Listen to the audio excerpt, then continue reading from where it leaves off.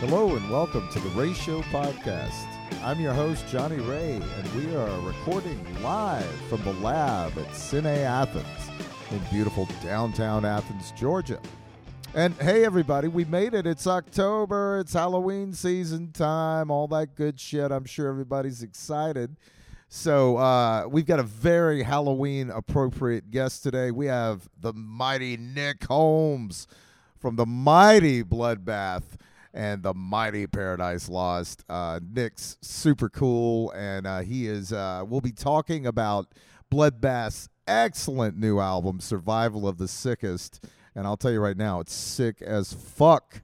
If you have not checked it out, do so immediately. But we'll have that chat coming right up. We are recording down here at the lab at Cine, where we're getting ready for the live podcast taping on Wednesday night. By the time this comes out, you'll be about 24 hours away. So you still got time to head on down to Athens. You can find all the information at athenscine.com. And we're going to have She, He that evening, as well as the comedic stylings of Farrah Johnson. So get your ass down to the lab here in Athens, Georgia. But without further ado, let's get to our chat with the mighty Nick Holmes. Johnny Ray with the Ray Show podcast. Today we have the death metal master, Nick Holmes of the mighty Bloodbath and Paradise Lost on the podcast. How are you doing this morning, Nick? Hey man, I'm good. Yes, thank you for that fantastic intro. Yes, I'm great. Thank you very much. Well, hey, Bloodbath has just released Survival of the Sickest. I mean, it just last week. It's fresh from the fires of hell. I've heard it was a challenging album to complete for you guys. So, given the state of the world, could you shed some light on those challenges you faced? The biggest problem from my perspective was just getting to Sweden to record the vocals, because every time we booked a flight, there was another lockdown. And then we couldn't leave the country. So we kept having to stagger the recording, and then 1 month became 3 months, and then everything was very staggered. So it was recorded over quite a long time. The drums were recorded like a year before I even did any vocals at all. So it was but I mean, with that said, that for writing the thing, we had longer to write it as well. So I think that was perhaps beneficial in a different sense. But yeah, the recording, it was kind of just kept getting put back a lot. But we got there in the end anyway. So absolutely, it doesn't sound like it was recorded over that length of time. It sounds so fresh and live. I mean, just like you guys are in the studio together. Drilling down on this one, there's so many bangers. Zombie Inferno, Carved, To Die, and then you've got this super evil monumental closer with No God Before Me. And that song, it reminds me of how diverse the death metal that we grew up on was, in a sense. And, it's not all about speed and brutality, and you're reminded just with that punch of that closing track. Tell me a little bit about these songs, how they came together in your head. Yeah, I mean, like you say, I mean, the music, the death metal music, I grew up with. There was always more to it, and they had there was fast songs, slow songs, parts, but the songs were more extreme than the other parts. But I think you can kind of get a little bit bogged down in just trying to make everything extreme, and then you lose the song, and it was always about songs, So I mean, that's very important to us as kind of old school guys in inverted commas. So we, and it was also as well. I mean, a lot of the bands we were listening to, particularly some of the other guys, were the Florida bands, and there were so many bands coming out of Florida at one point. It was almost like every death metal band was coming out of Florida in the whole of the US at one point. So yeah, I mean that sort of period, the early Morbid stuff, Massacre, the early Death stuff. Yes. It was always very much on our minds. But then, the whole thing started in Sweden as well, which was a very different sound as well, and that kind of became a very kind of staple sound of the death metal scene in the sort of like late 80s, so. Yeah, and I just think an outsider, that looking inside on the genre would not realize what you just mentioned, how many diverse sounds there are within that, and there's so many more bands, as you've mentioned, I'm around Yeah. your age, and when we were into this shit when it was first coming out, there was like 7 or 8 bands, like you've said. Yeah, absolutely. Yeah, everyone, everyone started to use the same producer, which still happens now. But but there was still always I could always sort of tell the difference, particularly earlier on. Anyway, I mean, after a certain time, everyone did sound the same. I thought, but very early on, everyone did have their own sounds, and I guess the recording was a lot different then. Right. Even writing was a lot different, I guess, as well. You can do everything through the internet these days, but there was certainly you could tell one band from another, which makes me sound very old. But a lot of the time now I have trouble deciding who's who. Right. Me too, man. Me too. That makes me sound like a dad, but it's kind of true. Well, take me back to those important teenage years when you're first getting turned on to art and music. What was it that attracted you to death metal? I think I was always a massive fan of horror movies. From being like 6 years of age to being about 12, I did nothing but watch horror films. Maybe I shouldn't have been watching them at that age, but but I did anyway. So, but yeah, I mean, the early Dawn of the Dead, the early sort of Romero films, the early Hammer House of Horror, the British horror films. There's a company called Amicus which make fantastic 70s horror films. Absolutely. I mean, it was a natural move to get into music that was reminiscent of horror. So I mean, I guess stuff like Venom, Slayer, the first sort of wave of and Bathory as well. That's everything was kind of about evil and darkness and Satan, and it just completely went hand in hand with the horror movies that I loved. It just fit with it. I mean, I was into metal anyway. I got into metal probably Rainbow in the 70s when I was a little kid, and I always liked the Rainbow and Motorhead in the kind of early 80s, etc. So yeah, it just kind of it was a natural, I hear that word, but it's natural progression into extreme music, I think, from horror movies. Right, exactly. And I mean, me too. Those two just went hand in hand, and like I said, we're around the same age too, and there was so much horror coming out just in the 80s. It was fun. I mean, it kind of changed it. I mean, when Nightmare on Elm Street came out, it kind of changed horror a lot. A lot of things started being more like around that sort of style. But I think the original Halloween film is still one of the best kind of horror films. Absolutely, it's like a Hitchcock movie when you look at it, the shots and everything. Totally, yeah. It's still creepy as well, and but Paradise Lost, and I would say, mentioning one of your bandmates, Catatonia, are both in the same universe as Bloodbath. But how do these two outlets, having these two, different outlets within the same universe, how do they push and inspire one another? Meaning, I think, going back to Paradise Lost I think it's.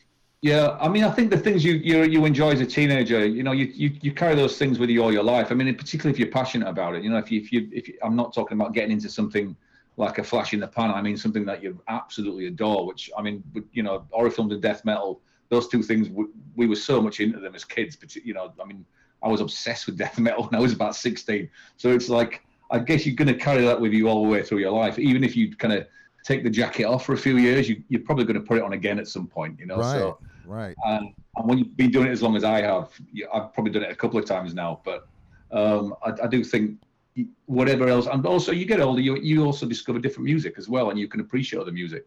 I've only started to like Pink Floyd in the last 10 years, So right. So yeah, but at the time I just didn't feel ready for it when I was a teenager. But yeah, I just, you obviously develop other tastes in music and other types of movies and blah, blah, blah, and everything around it. But you still kind of break it back down to what you liked as a teenager, because probably those are the best years of your life, really, if you're lucky. I mean, my teenage years were great. I loved being a teenager. But so yeah, you kind of want to kind of go back. I guess it's like why, middle-aged guys start bands when they're in their 50s and things, because they're probably trying to remember. They're probably trying to remember when they're at their most happiest in life. I agree with that. And I look back at it when I hear some of these death metal records, especially friends of mine that don't really understand the genre or metal. I always say it takes me back to when I was living in my parents' house, listening to music, watching horror films, skateboarding, rent free. Yeah, absolutely. Yeah. Not a care in the world. Yeah, absolutely. Absolutely. It was. It's nice to kind of remember those sort of times. So I guess doing this now it definitely does kind of you get that nostalgia thing, and I really, we all really love that, about this. Well, it's such a pure celebration of what this is all about. I mean, I get excited for you guys when I see you on stage, just being able to do this. Now, do you have to, when you're writing more in the creation process, do you have to put any parameters within the band that help you channel that youthful inspiration, those years between 14 and 18 that are so important? I mean, for me, I would say for me, if it's like, if I'm writing lyrics, I kind of keep them completely on topic. I don't really wander too far down. There's no ambiguity. Once you kind of wander down a certain alleyway, once you're talking about the undead or Satan, you kind of know where you are with that. Absolutely. There's no metaphors or necessarily within that. Although you could probably do it if you tried. But for me, it's just basically taking it's like an episode of Creepshow in a song version of it. For me, that's kind of where I go with it. But I like that. Even the lyrics, I just like to make them as extreme as the music is. Right. So it's almost like another instrument within the whole sound. The lyrics, I would never take the lyrics off the music, and vice versa. Just one big package. I think. Oh, the lyrics are fantastic. I mean, just these last 3 records that you've been on. I mean, every one of them, they're just like monuments. So we've been talking a lot about horror and death metal. So October and Halloween are upon us soon. So what are some records or movies you go to get into the spirit of the season? And that doesn't have to be death metal, just whatever. I don't know. I'm trying to think now. Well, obviously Halloween, that kind of goes without saying. Yes. I'm trying to think. I mean, for me, it's, I should have written down some movies, shouldn't I? Films like, The Wicker Man is a great one. Oh, fantastic. Not the one with Nick Cage. Yeah, I was about to say the original, I hope. Yes. I actually do quite like Nick Cage, but not that film. And the Omen, the first Omen movie. The second one's good as the first one's still the best. I always kind of go back to those old late 70s movies because I was so scared when I was a kid watching them. Genuinely scared. I didn't go to the toilet or anything. Yeah. And I guess the kind of the Evil Dead movie, the second Evil Dead movie is great. That's kind of a fun film, but it's still quite scary at parts. But I'm trying to think of new horror films. I still enjoy horror films, but they're kind of far and few between. Kind of classics. Me too. I always go back to the old stuff that I've watched just over and over again. It seems like at this point. Yeah, it's kind of like it's more soothing watching the old stuff. So yeah, it's like putting on a nice comfortable jacket again. So. Well, absolutely. Well, hey, I just saw Paradise Lost. We were talking about this earlier out in Las Vegas. How did that go? How did that experience go for you? And I know you've had a lineup change since then. So how are things looking for the fall tour? Vegas was absolutely great. Yeah, it was it was really fun to do. It reminded me of doing the 70,000 tons cruise, but it was obviously inside a casino, but it was a similar vibe to it. It reminded me of it very much. Right. Everyone's there, kind of just letting their hair down, having a good fun, and yeah, it kind of reminded me of that kind of, how it was with that. We kind of knew about Walter, our drummer at that time anyway, so it's. So yeah, he's a good mate. I'm going to kind of miss him on a personal level because we're good mates. But he's only a click away on the phone, so it's right. I talk to him every day anyway, so I still chat with him constantly. So it's it's all good. It's all he's a young guy. He's moving on. So we wish him all the best. But yeah, we've got another guy, Gildo. I can't say his fucking name. Gildo, I believe. Yeah, he plays with Strigoi, Greg's of the band, I've seen him play a couple of times. He's a great drummer, so hopefully for the tour it's going to work out, and we'll take it from there and see what happens. Well, cool, man. Well, getting back to Survival of the Sickest for just a minute, and just a couple more for you. You've got so many badass special guests on this record. Barney from Napalm Death. You've got Luke LeMay, who is Gorguts. And then you've got Mark Grew from Morgoth. How cool is that to have these artists take part in this just celebration of this music? Yeah, it's great. It's, since I joined the band, we've always tried to get guests. We had Chris Rafer from Autopsy in the first one, and we had Jeff Walker from Carcass and Carl from Bolt Thrower on the last one. So yeah, I mean, when we finish the album, we just think, okay, well, which bits can we get some guests to sing on? But I mean, we kind of make a point of always trying to get old school guys to do it. So anyone who was kind of like listening to Bathory in 1983, they're definitely up for it. And if they fancy doing it, then we drop them a line, and if they want to do it, it's great. But yeah, I mean, it's always fun to do it, and it adds an extra element to the whole thing. Yeah, and well, now how are you going to be? Do you ever see Bloodbath being as busy as Paradise Lost? No, because I don't think we don't really want to be doing like long tours, because I mean, also Catatonia also do long tours as well. So we also want to have a little bit of home life. We don't want to be on the road like all year. It'd be nice to have it right to come home at some time. So yeah, I mean, when I joined the band, it was more about we kind of just do the bigger festivals around Europe or wherever in the world wants us to play. We kind of fly in, do it, and fly out, and that's the kind of thing we've sort of done pretty much since I joined the band. So yeah, I mean, we might do some short tours perhaps, or some maybe a week here, but nothing like we do with our other bands. Right. Well, what do you see? What do you see for the tour cycle for this record? Do you see any shows, some festivals, maybe next year for this record with Bloodbath? Yeah, I mean, we've had such bad luck getting over to the States. We've had sort of visa issues, which we haven't had with our other bands. Obviously, we wouldn't have been there in Las Vegas if we had. Right. So yeah, we've been very unlucky with that.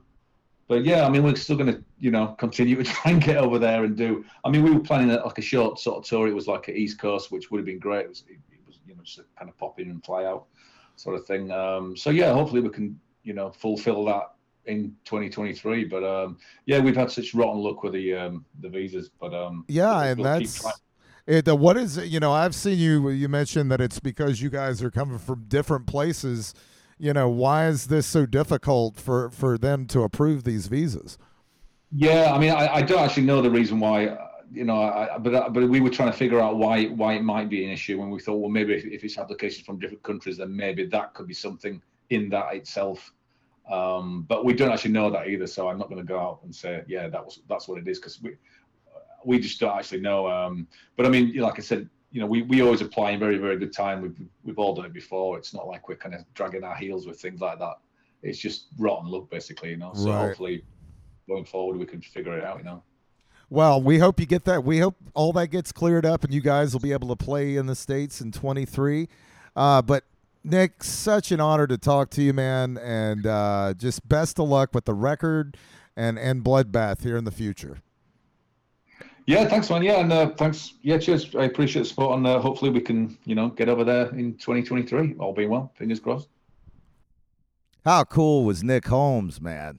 Make sure you go out and get Bloodbath's new record, Survival of the Sickest. It is an absolute banger from start to finish, and I'm just so happy to have had such a cool chat with him. So, yes, that's our show for this week. Make sure to keep your eyes peeled all October. We're going to have some very Halloween-centric guests coming your way. And stay switched on, and we'll talk to you soon.